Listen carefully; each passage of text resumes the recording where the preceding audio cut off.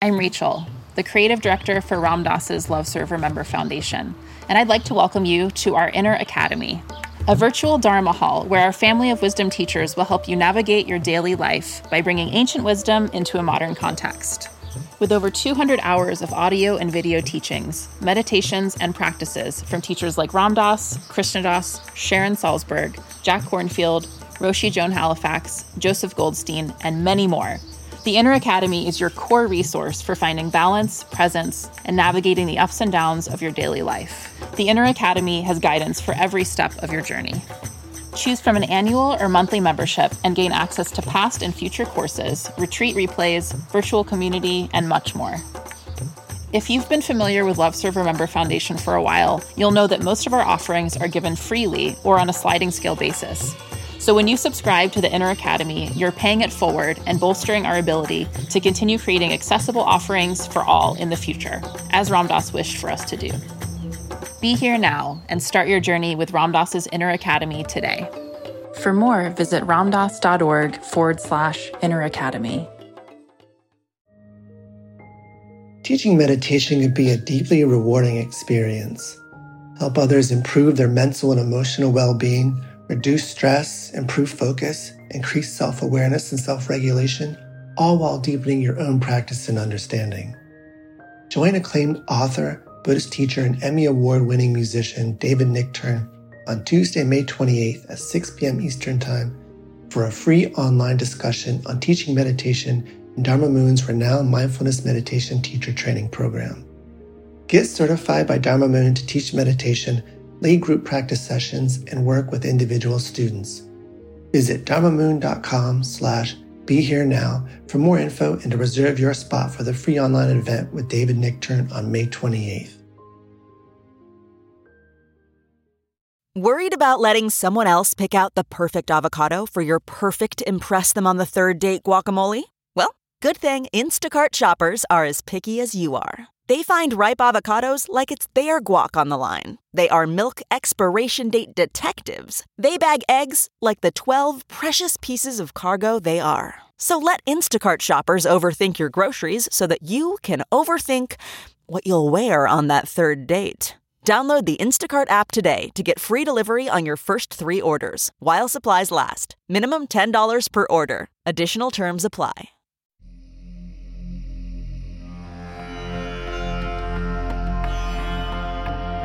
Welcome to the Metta Hour with Sharon Salzberg, where Buddhist wisdom meets everyday life. This podcast is brought to you by the Be Here Now Network and features interviews with the top leaders, teachers, and thinkers of the mindfulness movement and beyond. For more information, visit BeHereNowNetwork.com/Sharon. Hi, I'm Sharon Salzberg, and today I'm talking with author and speaker Agapi Stassinopoulos. Agapi is the author of Wake Up to the Joy of You and Unbinding the Heart, a dose of Greek wisdom, generosity, and unconditional love. Born and raised in Athens, Greece, Agapi was trained in London at the Royal Academy of Dramatic Art, RADA, and received her master's degree in psychology from the University of Santa Monica. She is currently leading workshops at Thrive Global, a company founded by her sister, Arianna Huffington, to help change how we work and live. Agapi has spoken and taught at many organizations, including L'Oreal, PepsiCo, Google, Nike, Starbucks, and more. Her newest book, Speaking with Spirit, 52 Prayers to Guide, Inspire, and Uplift You, was released in January of 2022 by Harmony Books. Welcome to the Metta Hour, Agapi. Oh, thank you so much, Sharon. It's such a deep honor and pleasure and joy to share a meal with you, as your wonderful Lily was saying before. Yeah. It really feels like breaking bread in the house of God, actually. Oh, that's very beautiful. We've known each other for many years now, so it's a great treat for me to have you recording today for the podcast. And sharing some of your wisdom. So where are you? Where are you recording from? I know Uh, you have technical help wherever you are. That's a good thing. Thank God. Yes, I am in New York City. I'm in Soho. Mhm. I actually live in Soho with my sister, Ariana. We live together. Mhm. I always say it's a Greek tradition. You know, you get married, you get divorced, and you move back with your family. Mhm. As you know, Ariana and I are very, very close. And her offices, Thrive Global, are like 2 minutes from our home and in Soho. So I'm at the Thrive Global offices, which used to host 150 people, and now there are 7 of us at the moment. Wow. We haven't yet opened up the offices to, and everybody has been working from home, but also everybody's all over. We have now people all over the country, and we have people in Ireland, and we have people in London. So it's a global company. But I'm just happy to be in New York. I was in Los Angeles for a year and a half. We have a home there because of the pandemic. And that's where the book was born, actually, which I'll tell you more about it. So here we are. It's great. I thought we could start a little bit with your background, how you came to a spiritual path. And I know your mother was a big influence on your life with her own spiritual approach to life. She also introduced you and your sister to yoga as teenagers. So can you tell us some more about what shaped your spiritual path? I would love it. I'll try to make it brief because I want to also get into the essence of a lot of what we're going to talk about. But my name, Sharon Agapi, means unconditional love in Greek. It's described in the Oxford Dictionary as the love that God has for man. And it's spelled with an E, but I spell it with an I because when I studied in London and I spell it with an E, they used to call me Agape. So I spell it with an I. And I feel my mother gave me that name, and it kind of set the foundation of what my life was going to be about. And my life really has been, the purpose of my life and my awakening has been about learning what unconditional love is, what love is, and what it is to live with an open heart. And of course, being raised in Greece with my mother, Ellie, who passed 22 years ago, actually, and my father, Kostas, who was an extraordinary man. A lot of people obviously don't know that about me unless they read my books. But my father was a concentration camp survivor because he was a Greek journalist. He was not Jewish. We're not Jewish, but the Germans occupied Greece in the Second World War, and he wrote about against the Nazis, and he was arrested and taken in the camps and survived, which kind of marked his life, and I think mine too, in many, many ways. And my mother was extraordinary in terms that she was a very high soul. She had a fearlessness about life, and she always told us this story that she fought the Germans and the Nazis through the Red Cross. And one day, 3 soldiers marched in, 3 Nazis with machine guns. And in perfect German, she said to them, "Put down your machine guns. We are Red Cross. You have no right to shoot." And she saw 3 machine guns go down. And they left, and she was hiding Jewish people. They were hiding in the mountains. And she said to me and Ariana that for the rest of her life, she had an unfathomable trust in life. And I feel that's what she communicated to me and Ariana. And it was the foundation of our lives, that no matter what happens, life is for you. And the life force, which we call God or source or whatever we want to call it, lives in us. And we have to rise and meet it, which is what happened to her with the Nazis. So that, as a young girl was embedded in me. And I wanted to study acting. I was extremely vivacious and had a great talent for the arts. And she's ushered me to the Royal Academy of Dramatic Arts and found me the teachers, and Ariana to Cambridge to study economics, and took us to London with support of her family. And for me, at that point of finishing RADA was a dream of a young girl, Agape. I'm going to be a well-known, incredible actress, because I must confess, and I'm kind of very proud to say that I'm very talented. And when I act, people go, "Oh my God, you're amazing. What happened?" I said, "Well, what happened is God had another plan for me, because I went to Los Angeles to do a movie, which was a great hope and dream. And the movie fell through. And 3 months later, I decided and made a life choice to stay in Los Angeles, not return to London, and embark on a spiritual journey. I did not believe in God, but my mother had instilled in us, since we were teenagers, yoga, meditation, and all the teachings of spirituality without religion, because she used to say, our church is our home. So she wasn't a religious person. We only went to church for weddings and funerals and Easter Sunday. But she was deeply spiritual in all the teachings that you and I and wonderful teachers out there now believe. You know, she studied, obviously Paramahansa Yogananda was the book next to her bedside, which found me in Los Angeles as I was studying and doing hours of yoga and seeking without knowing what I was seeking. But my soul knew that it was seeking me to connect. So at some extraordinary grace-filled moment, I was in Los Angeles. I was reading the autobiography of a yogi, and at a particular passage that he talks about the eternal and the soul and how the yogis transcend the physical, I was taken into a deep sleep. I woken up early in the morning with a sunbeam coming into my room, woke me up. I never forget it. I fell on my knees. An inner light woke me up. I fell on my knees weeping and saying, I remember, I'm a child of God. Io credo. I wrote it in my diary.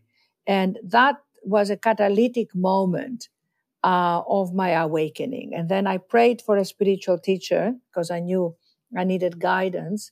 And I found John Roger, who is my teacher and is a master. He's passed away, but his teachings are very alive through the movement of spiritual inner awareness. And I started to study intently and went to many courses, many retreats. And what happened, and I write about this, of course, in the book extensively, all the experiences that happened to me after that moment. You know, what happens when you have a spiritual awakening, you think you're going to live happily ever after. Right. But on the contrary, you are tested. And now everything in your life becomes a leap of faith. Do you faith to do this? And what are you going to do about that? But you have the guidance and you kind of dive deeper to get connected while you're doing your life. While you say, what am I going to do with my expression? What am I going to do with my relationships? What am I going to do with being a mother? What am I going to do with everything in my life while I am awakening to my spirit and my soul more deeply? So the path becomes an incredible epic in a way, a journey, the hero's journey, as Joseph Campbell said. You become the hero's journey. And each one of us, Sharon, I know that is listening right now to our conversation can sign up their name and say, yes, I know that journey, because we all have the heroes and the heroines' journey. And that to me is where we're all united in the brotherhood of humanity.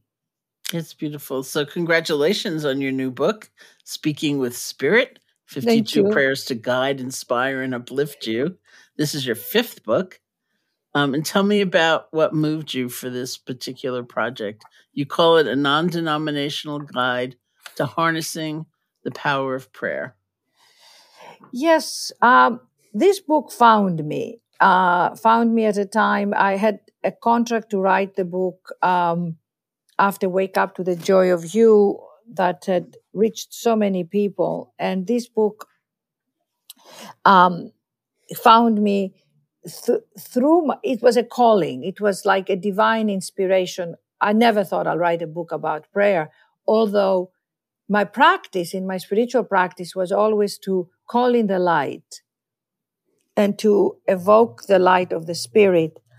And not just for me, but with my spiritual community, there was always a prayer about everything. And before you started a seminar or a retreat, evoking the presence. And let me just define the best of my ability. To me, God is not a being, it's a state of consciousness, as we know. And evoking that state of consciousness, which is the light, the sound, and the presence of the divine. And I had an experience specifically with a friend of mine who had written a book about health. And she came to my apartment in New York. And she said, I'm so nervous. I've poured my heart into this book. And now I'm nervous about sending it out. And would it do well? Would people, basically buy it and get all the knowledge I've poured out? And I said, let us pray about it. And we put our hands on the book and we blessed the book. And we both felt this surge of energy. And she said to me, what a concept. What a great thing. I said, release the book into God and let us have no pressure about how the book is going to do, because let us charge it. And the charge of the Spirit was so palpable. And I think at that moment, I felt I must share with people who are doing life by themselves and who might believe, Sharon, it's like a lot of people believe in the universe or with God or with something bigger than themselves, but they don't practice it, how you can embrace that about everything in your life, everything. So I have countless of experiences, and that's why the book has 52 chapters, where the prayers became like template for different areas in your life. And I feel every human being has deep prayers of what they want more of, but they forget that they don't have to do it alone, that they can open up and invite the consciousness of the presence of God into their everything, everyday life. And a lot of people might say, well, I'm not going to ask God about that because that's too small. But nothing is too small for the Spirit. What we need to do is have the courage and the sense of worthiness that we deserve this presence in our daily life. So that's how this book was born, about almost like a joyful child who finds this, goes to Disneyland and says, oh my God, look at this. I can call on the Spirit for this particular thing in my life. And Spirit will come, but won't come until I invite it. Because, God is not going to crash our party. Right. He's not a crusher. He or she has to receive an invitation. And we just have to, the prayer became the opening of the door and say, I invite you in. So the ego has to surrender, has to become, we have to move into our vulnerability. Don't you agree? I think it's just so fascinating a topic because I think the word prayer has also gone through some evolution. Like, because as you know, I teach so much loving kindness meditation where you might be silently repeating phrases like may be happy, may be peaceful, may be free of suffering, whatever it might be. And people always would ask, like, is that like a prayer? And I remember years ago thinking, just from the tone of the voice of the questioner, it's like, they don't want this to be like a prayer, and of course it depends on how you use the word. For some people, prayer was associated with a system of belief where you were not allowed to ask any questions, or Exactly. or maybe with almost a kind of grasping, like, give me this and then give me that, or whatever. Exactly. But I've sort of noticed, not that I've been with anybody for 2 years, but before then, in gatherings, when people would ask that question, is this like a prayer? It was almost with a different tone. And I thought, oh, they're hoping it is. Oh, they are. Oh, that's And I beautiful. thought, oh, that's different. So I want to read from your book how you're introducing it. You're saying, in prayer, you begin moving beyond the confines of the self that is preoccupied with so many things. Whoever you think you are not, because our thinking is finite. We cannot conceive with our minds the soul of who we are, which is infinite. The power in the process of prayer is that you go beyond your thoughts and your restricted mind, and you start to touch upon the reality of who you really are. It is as if the curtain is slowly being lifted, and there you are. From that place, you can ask, listen, and commune. So is this how you most often define the word prayer? It's so beautiful. Yes, exactly. And thank you so much. When I hear people, I love when people read from my book and read the prayers, because I go, wow, I love this. And then people say to me, yeah, you wrote it. And I said, well, I did, but can I also tell you that it came through me? Yeah, I do exactly the same thing. I think, boy, I knew that then. I knew. My sister, whenever I'm going through something, says to me, read your book. Yeah. Why are you upset about this? Read your book, pray, find a prayer you love. Mm-hmm. Exactly. That it is, it is, I say, like a kite with the strings wrapped around the spool that you're holding in your hands. You are the one that releases the string for the kite to fly. And when you're flying a kite, the wind can take you in many directions. In the same way, your emotions, your thoughts, and whatever you're going through in your life can sway you from one direction to another until you steady yourself, until the kite, the wind, and you become one. Then you can fly as high as you want. So what happens, for example, and I know we talked about the practice that you've been teaching, or meditation, that people say, I meditate, and sometimes I can't meditate because my mind is so active or so worried.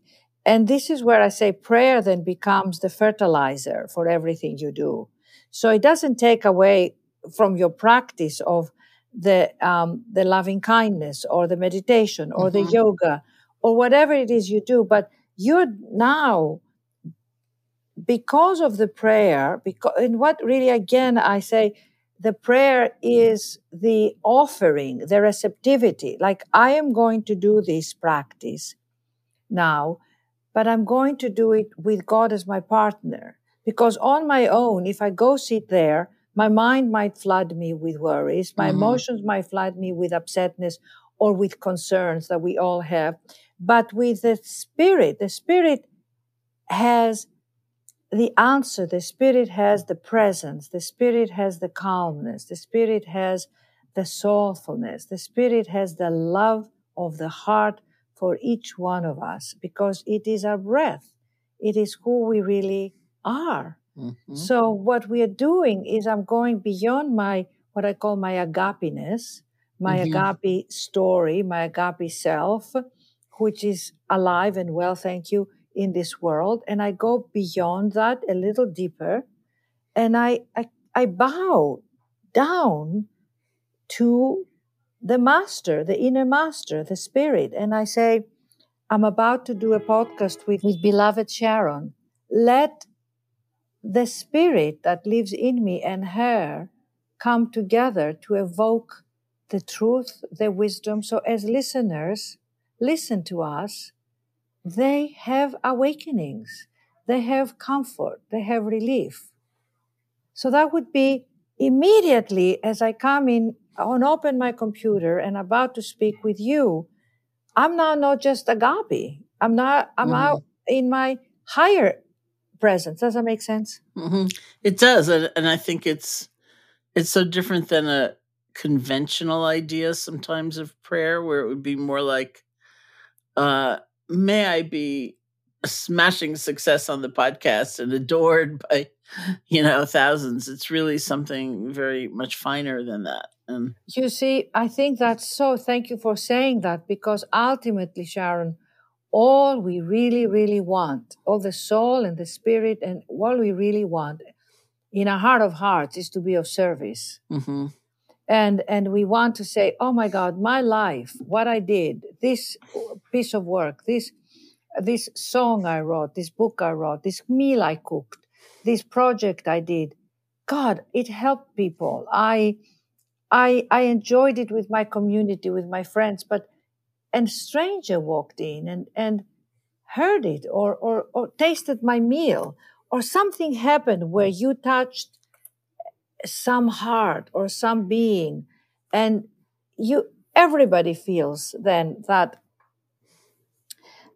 fulfillment. I mean, I think that is the fulfillment. And what I found is that the greatest thing I've heard since this book was out into the world Mm-hmm. is where people who believed would say to me, or write to me, or say, I keep this book by my bedside, and I give myself permission to pray, because I now I redefine prayer.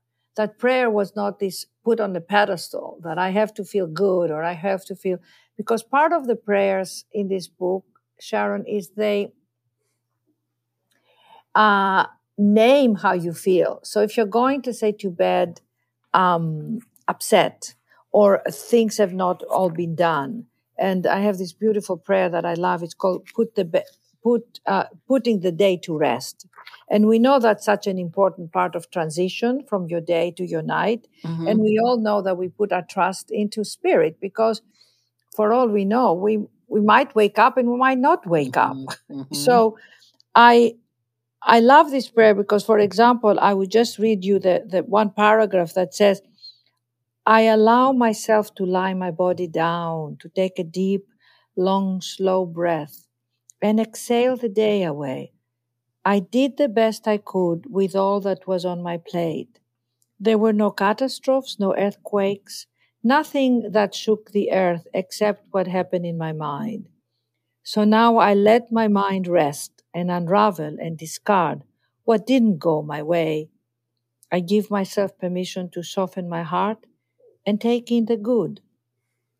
Show me in my dreams that I'm not alone, Mm-hmm. that I'm always guided, and let me wake up with a rekindled enthusiasm to do my day, to love those that are around me, and to open my heart a little more than today. So, that's the tenderness, Mm-hmm. and I feel that when we go to bed, we are tender. We are naked, and that nakedness, that and I really practice and try to turn off my devices earlier. I mean, my sister is ruthless. Don't scroll down before bed. Don't go on your Instagram. Don't go on the news. Don't wake up in the middle of the night and keep your phone by your bedside. That is a sacred time. Mm-hmm. I do the same thing. I have my phone right with me. It's a very bad habit. Very bad habit. Terrible. All of us, we are addicted to, I mean, I don't know, do you scroll down, or do you go to emails, or do you read I do articles? various things on various nights. It's all bad, but But some of it is good, right? yeah, no, it is. I mean, I'm also, as you know, I'm writing a book also, and things just come to me, and Yes, and I exactly. need to write them down, But I thank you so much for saying what you said about in your community when people say, is this like a prayer? Yeah. Because I feel so much that prayer has gotten a bad rap, basically. Yeah. Like if you went to a meeting, in a business meeting, and you said, let's pray, people say, oh, God, is she one of those God people? Yeah. and the people are shy about it. Yeah. I mean, I ask people all the time, people who meditate for years, do you pray? And say, well, I meditate. And I go, it's different. It's really different. It's the kindness at that moment that you open up your heart to something larger than your story, than your personality, than your ego. And your words will find you, because I say to people, read my prayers that I gave you for every subject, like how to go through a divorce and be happy after a divorce, how to take God with you in a job interview. That basically making prayer an embodiment. So it's not like, it's like you live it, you breathe it, it delights you. Well, I think there are two kind of historical problems with the idea of prayer, at least two, but two that are coming to my mind right away. One is, as you describe prayer, there's also a kind of confidence in that, it's not like people think of prayer as like begging, please God, give me that, and you didn't give me that, so that's right. Screw you, I don't believe in you. Yeah, I mean, I think it's like beseeching, it's begging, like, I don't really deserve it, but would you give it to me anyway? And exactly, it's like the big Santa Claus in the sky, give me this, and I didn't get it, and so I'm now resentful. Yeah, and the other problem, which is interesting, is that I think we've also associated, and not for no reason, but we've also come to associate prayer with like God and I are on the same side. We're having a little side conversation. Yes. And you're left out. You're not good enough. Meaning you, the other person, or meaning you? You, the other side, of an issue, or like the Jewish people versus the Christians. Exactly. It could be the Jewish people versus the Christians, or it could be the people in a dispute who are on the other side of the issue, or it's kind of like God and I, we're buddies, and yes, my God versus your God. Yeah. I mean, I think partly is that, alas, the religion has caused humanity more division and more wars than anything. And so religion and prayer have been so associated. So when you say to someone, let's pray together, they say, what's your religion? And you go, the same as yours. The spirit in me breathes me as equally as the spirit in you breathes you. So then you go back to the spirit, and that's what my mother taught us, the spiritual foundation versus the religious foundation, because the religion is going to, it's your rituals, your culture, your denomination. And great, if you worship that way, hallelujah, go do that. But also let me worship my way. And I wanted with this book to address the people who didn't believe at all. And I remember I have a story in the book about a woman who was at a dinner at her home and was going through a very hard time. She actually spoke about it in her podcast, and she had lost her job, and her boyfriend after 7 years left her, and her mother and she were not in good terms, and her life was in rumbles and shaken. And I said to her, Ariana said, go talk to her. And I went to talk to her and held her hands, and I said, Jessica, let's pray. And she said, well, who do we pray to? Which is really kind of amazing, right? And I said, well, let's pray to the 36 trillion cells that are making you and me right now. And we have no idea how they're doing that. How we don't have anything to do with it. We are just the recipient of the life, the gift of life. And that's as practical as anything else. So I asked, obviously, when I pray for someone or someone prays for me, they bring the goodness of their heart to you. And I say, I ask for the Spirit in me with my love and my heart and my goodness to help Jessica restore her faith in herself, in that fact that she's not alone, that she will. I didn't say get her a job, a new boyfriend, and get things good with her mother, okay? So it's like, I think that is fundamental to say we're praying for the qualities. We're praying, and then we are in partnership with the Creator. And then your prayers then have feet, because then you have confidence, and you now take that confidence that you awaken, you birth through the prayer for the interview or for your date process or for the lunch you're going to have with your mother, and you have prayed for peace. So your mother might still not be the way you want her to be, but inside of you, you have been restored to your peace, to your confidence, to your ability to create your life again. And that's what we want, is the co-creatorship. Yeah, and for those people who don't believe in a creator, like a personal God, man or woman or whatever, there is, I think, kind of, as you keep saying so beautifully, something bigger than our ordinary preoccupation, our ordinary concerns. And we're so busy and we're running around and we forget and we're frightened and, all these things are going on. It's very hard to just stop.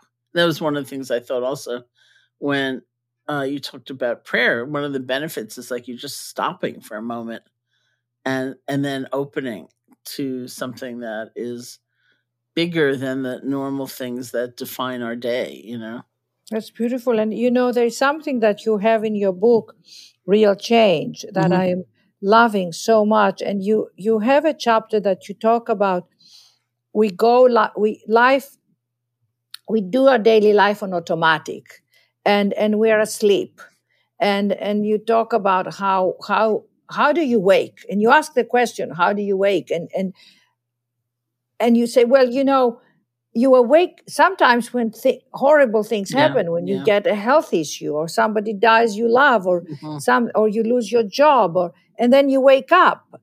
But what I'm asking here is, why wait? Why wait? Because we can embrace that in our daily, absolutely every activity life, while you're washing the dishes, as my mother used to say, and making that a prayer. And while you are doing your coffee, while you are contemplating, while you are getting dressed or taking your children to school or driving on the freeway, it can all be communion, your communion with the divine, with the Spirit. But I want to ask you, why do you think we forget? Why do you think we don't embrace that consciousness on a daily life? I mean, is it that we lose our faith? Is it that we don't feel worthy? I mean, I think a lot of that is worthiness, or feeling that nobody's there. I mean, we often feel nobody's there, don't you think? Well, I think it's so many different reasons that are. I almost think of it in a almost an opposite way. It's sort of like, society is structured in such a way so that we're consuming and we're busy and we're productive, and relationships are constructed in such a way that we have sometimes impossible ideals, and then we're just disappointed all the time.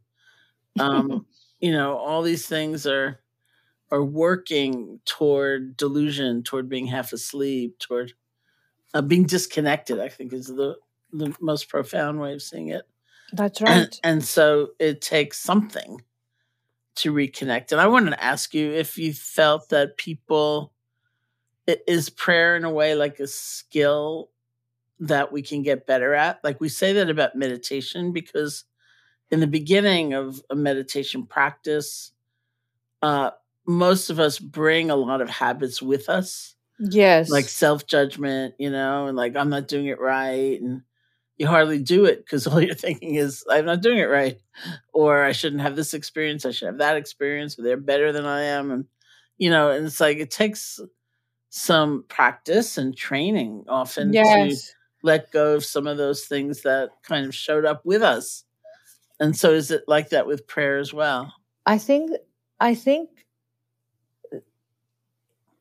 let me tell you a little story that comes to mind. There was a monk that was praying to God in a retreat to give him more ideas of what can he do to serve, because I love you, God, so much. What can I do to help bring you alive in people's lives? Shall I go to Tibet, or shall I help plant more trees, or shall I feed more poor, or shall we open up the monastery to have people who can come and stay? What can I do? And he was so anxious asking God, and he heard his inner voice and said, shut up and let me love you. Wow. And I just love that story. I don't know where I heard it. And I feel prayer is really when we stop doing, when we stop wanting to prove ourselves, when we stop feeling we're not good enough, when we feel I must find my purpose, I must find my niche. You know, people say, I don't know what my niche is. And it says, your niche, honey, is to wake up in the morning and love yourself and do the best you can. And then tomorrow you don't know what your niche is going to be. Like every day is your aliveness, your awakening, your loving yourself and letting the spirit in you love you. So if anything, the practice is to let go. And the practice is to not want to do. And it doesn't matter the words. It's the intention behind it. And it's I'm sure you have seen, I mean, you know, right now we are dealing with a war in Ukraine. And when you see the images of people who are praying, and we are all praying with them. I mean, we are doing prayers constantly with my friends. We get on a call and say, let's pray for peace. In Ariana's company, we have moments of meditation, but now we call them moments of prayer. And we gather and we pray to hold the peace. And all you want is your heart to reach out to these people who are praying. I mean, this is not about finding the words or believing. I mean, I'm sure every single human being who is going through that right now is asking for God. And that for us who are not in war here, who have the luxury to even talk about this in a podcast, is to really go beyond our limited self and embrace it and find our deep relationship, our beloved inside. And that's why each prayer in my book starts with dear beloved, because we are beloved. And Sharon, if you ask any child anywhere, let's write a letter to God or let's talk to God, no child is going to say, I don't believe in God. Because as a child, you know God. And I think it's so beautiful. I don't know if you know these little books that say letters to God. No. You know those little books? No, I don't. Oh my God, they're out there. They're like these letters to God from children. And it's the designs, little paintings and what kids ask to God. And that's the innocence. And in a way,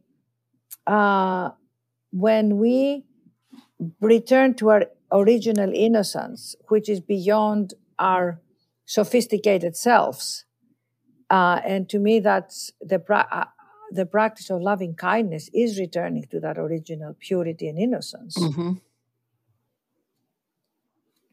Yeah, that's great. And it's just I keep thinking about the people who will not feel so close to the idea of a personal God. It's more, as you said, like the possibility of unconditional love or complete connection. Exactly. And it moves, it moves through you. You can't, I know that the moments that it's this partnership where you allow the greater spirit, and sometimes when the spirit comes in, it also shakes you, or it because you got to go beyond your personality and your thoughts, and you go into your nothingness, into your emptiness, to let the spirit fill you. And I don't know about you, but sometimes I feel unbelievably vulnerable, and and unbelievably naked in front of that. So it's such a dance, and it's such a, and this chapter that I have in the book about finding the ordinary, the extraordinary, about feeling God's pleasure, which I just love to refer it back to when people say, well, I don't know where to find God, and I go, what gives you joy? And the person says, what gives me joy is,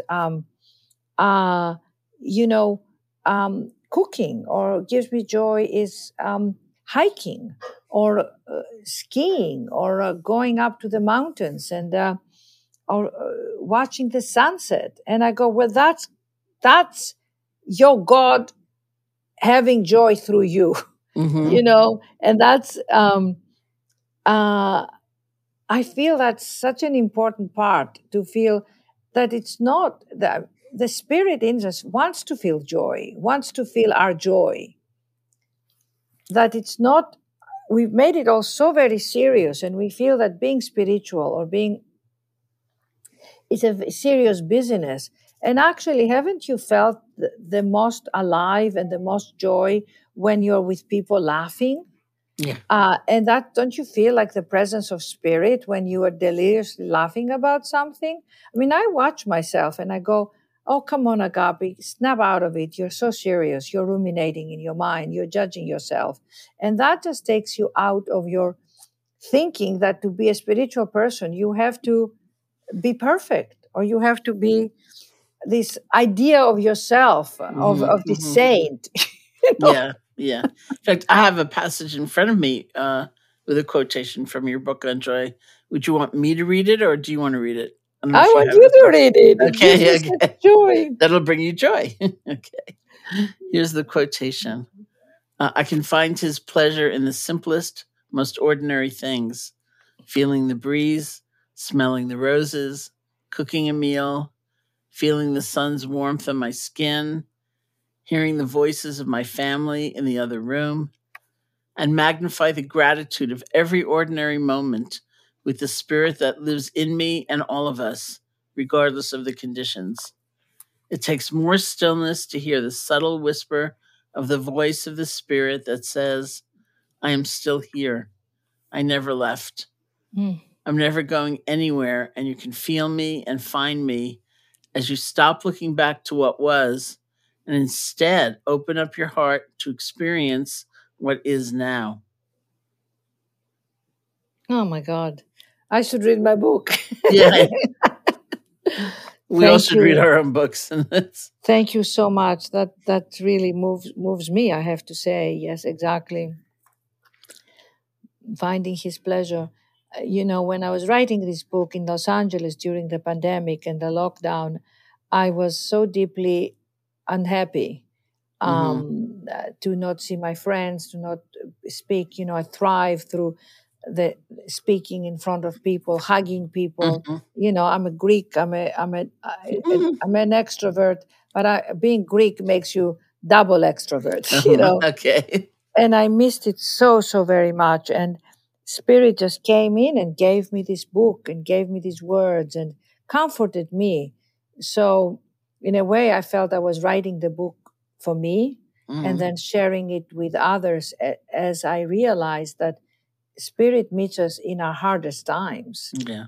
We don't have to wait to feel good to go to Spirit, for God's sake. That Spirit, just when it's hurting, just when you are feeling rejected or you're feeling alone, talk about loneliness, obviously, the epidemic of loneliness right now. Yeah. That's when we, but again, I can't emphasize that enough. We must ask, we must invite. It just takes a moment to say, help me. I mean, help me now. Be there with me. Restore me to my strength. Restore me to renew my creativity. How many people, I mean, so many times, Sharon, I don't know about you, but I was writing the book, I would wake up in the morning and go, oh my God, I can't believe I've got to write another chapter. I don't have anything to say. Yes, I know that experience. And I go, oh, I can't believe they need more words. What am I going to do? And more chapters. I mean, I remember when I had to Wake Up to the Joy of You, and I had 52 chapters, and I called my editor and I said, well, could we do 24 chapters? She said, Agape is a chapter for every week. Yeah, see, you're stuck. Like I hate to tell you this, but I have another book after the one I'm working on now, which is more like a gift book with illustrations and short essays. And originally the subtitle was something like 108 lessons for a beautiful life. I can't remember exactly what it was, but it was 108 because in Buddhism and Hinduism, that is like the sacred number. And one morning I woke up and I thought, wait a minute, I made that up. It could be 56, and then I'm done. Oh, and that's what I did. Oh my God, I love it. Because that was arbitrary. That wasn't like 52 weeks in the year. So. Yes. Oh my God, I love you. Made up your own rules. Yeah. Though, why does it have to be 108? Forget it. I don't have time. Do you get pleasure in writing? I do. I wanted to ask you about creativity because several times you've referred to it, and in just exactly the way I would refer to it, which is kind of getting out of the way, or something came through you. And I wrote a book many years ago called Faith, and I was talking to a writing coach at the time, and because it was a lot of struggle in a lot of different ways. And she said to me, you've got to stop thinking of yourself as the person who's writing this book and think of yourself as the first person who gets to read this book. Oh God, that's beautiful. And it was so beautiful. And it was perfect. It was exactly what I needed to hear. That's so beautiful. So yes, I think, and I have this chapter 11, hearing the whisper of your creativity, because everyone longs to be creative. I mean, we are creative beings, but we basically judge the hell out of ourselves. And, we compare ourselves. Like if I'm going to write a song, then you go, well, I can't sing like Adele, so I might as well shut up. Or we compare ourselves. And I think the greatest downfall to creativity is we doubt ourselves. And in terms of writing, I give this advice to anybody who wants to write. And I say, you got to get your critic out the door. You got to get him on a holiday trip to the Aegean.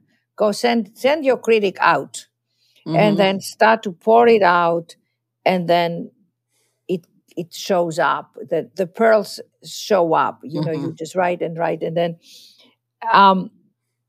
I think for me, and I love this story that I have in the book of when life wasn't giving me my acting jobs. I had to go and find it because I was expecting the world to give me permission to do my acting jobs. And one day, I don't even know, through my seminars and retreats that I did, it just came to me that I have it. And I have an experience that I call St. Joan in the Bus. And basically, when I didn't get a part in a 6-hour adaptation of Greek plays, and I was distraught and devastated, and I felt I had moved into the underworld with Persephone, I went in a bus and talked to a woman about acting, just like that, because I'm Greek, and I talk to everybody. And this woman said to me, I was an actress, and we started to talk about our favorite parts, Joan of Arc, and I ended up performing my monologue to her, which is a very gutsy monologue before Joan of Arc is going to be burned on the stake. And the whole bus woke up and kind of applauded me. And I think that was a catalytic moment for me. What happened is I realized I've got it. And I've got to tap into it, take it, and give it to the world. And I started to create a one-woman show called Conversations with the Goddesses, with all my favorite monologues. So that's an amazing story about how I broke through my creativity. But I have this prayer about creativity, and it starts by saying, I ask that I may allow my expression to flow freely. I ask that I may trust myself to bring forth whatever I hear inside without judgments, to follow my creative pulse, to withhold nothing, and to trust that I will be given the guidance to bring forth what is mine to bring forth. And that, to me, is the key. My friends, whatever needs to be said from you, written, expressed, you must give yourself permission to say it, to express it, and to say, this is my gift to me. This is my God-given gift, and I have no right to judge it. And isn't that what Martha Graham said? You know, you have the expression in the world that there is no one like you. And so whatever you have to say, you must say it, you must do it. And when you are stuck and you go, well, I can't do this, or who am I to say that, or who am I to run for office, or who am I to go ask for a raise, and who am I to ask for that job that I love? You're you. So you go ask. And if they say no, you ask again. And if they say no, you find someone else to ask. I have a story in the book. I asked, when I was raising money for the Greek Goddesses, my show that I did, I asked every single Greek I knew in New York City for money. And pretty much I had to ask. I didn't beg. I asked. I asked with charm. I asked with chutzpah. And I got the money. But the asking, too, breaks through the walls of ourselves that we are not worthy to ask. We're not worthy to receive. And that's back to the prayer. You, right now, you're worthy to receive. If you're tired, most people, including myself, we judge ourselves when we're tired. We go, why am I? I mean, I got shingles in my right eye just before the book was being published. It was it was so painful, Sharon. And right there and then, I was tested with all the teachings that I'm doing now with the prayer and the book. I was tested to my core. Instead of going, why is this happening to me? This is not fair. I'm now speaking about God and prayer. And here I am in pain and not able to do, my work. I had to rest. I had to back off. I had to love agape. I had to be compassionate to myself. Our beloved friend Shelley Tarkovsky, who introduced us to each other, was sending me prayers all the time, loving kindness. I see you healthy. I see you healed. I see you whole. Writing them, sending them to me. People were praying for me. And now, 2.5 months later, I'm much better off. I mean, my eye, thank God, is 100% healed. I still have some inflammation, but I am more relaxed. I am more loving to agape. I am more kind. I am not feeling so much pressure about my work. And I'm feeling more connected. Isn't that amazing? So I actually wanted to talk to you about resilience because there's a whole section of your book that looks at overcoming, explores topics of fear, crisis, discouragement, disappointment, failure, and worry, which are all aspects of life that are unavoidable, but are so often difficult to manage. So this was a wonderful example of that. And I wonder if there's anything else you'd like to say about prayer and those challenges. I think that's when we feel, I'm not alone. I mean, that's when we're going through a challenge, like a health challenge or a financial challenge or losing somebody we love. This is where we actually the resilience also, Sharon, has to do a lot about asking other people, because you can ask the spirit inside, but the spirit says, well, go ask Mary, go ask Shelley, go ask Sharon, because why not?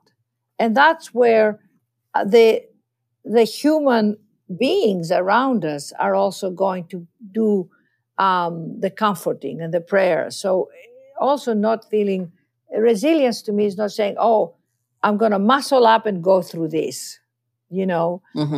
Resilience is really saying, I will do what I can, but I'm also going to ask and receive, and I'm going to keep asking for grace, trust, because so often, when we have the fear and when we have the worry, again, can we put it down in words and say, I have this fear, I don't know what to do, I'm paralyzed by my fear.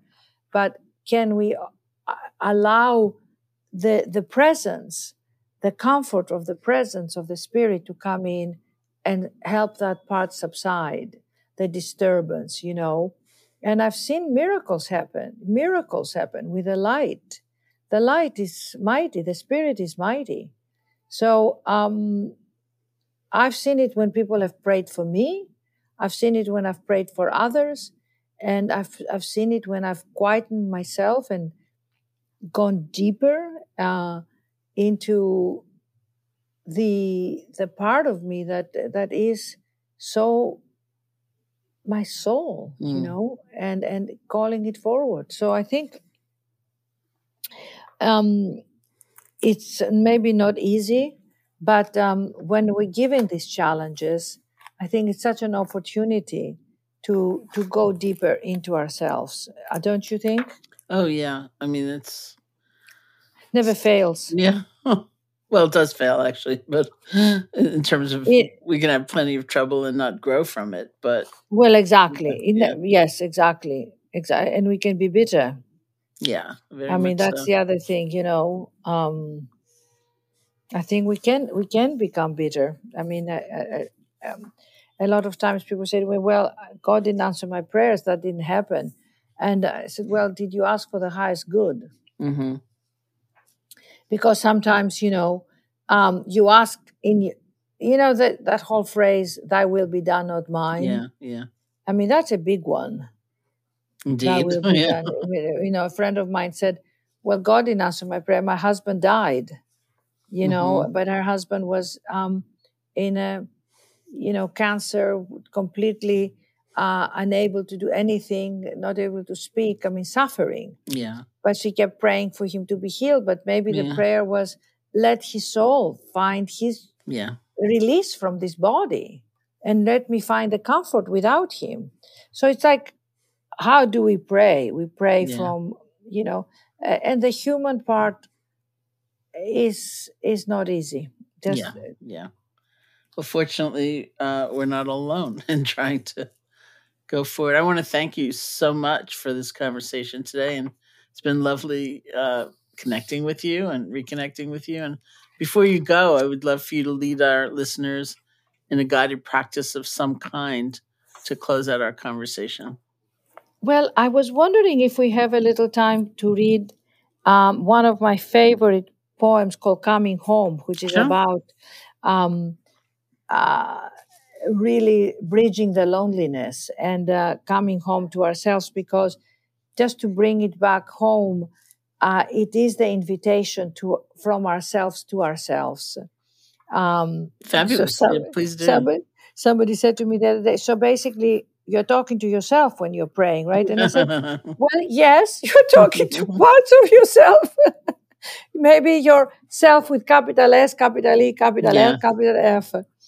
I used to be so lonely at my house, lonely when I got back to sleep, lonely when I was alone. When I was with people, I was never lonely. But when by myself, loneliness would hit my home. And then one day I heard a voice, why don't you move in? I live alone too. You would like it here. Move in with me. I looked around and it was me talking to me. My house was empty. Wow, I said. I left that beautiful place a long time ago. going out looking for others to fill my home. And I left my house empty. Move in with me. You would like it here. You'll never have to pay rent. I'll never evict you. You'll be my honored guest. I know you. Your likes, your dislikes, your little quintessential idiosyncrasies. I know you. I will treat you nice and kind and give you lots of space. Move in. Come, move in with me. I looked into my eyes, my heart, and saw the love for me. I surrendered. I opened the door and moved into my empty house that I had left a long time ago. It was exactly as I left it. It had just missed me. I moved in and never left, and never felt alone anymore. For my house filled with such love and tenderness once I accepted such a kind invitation.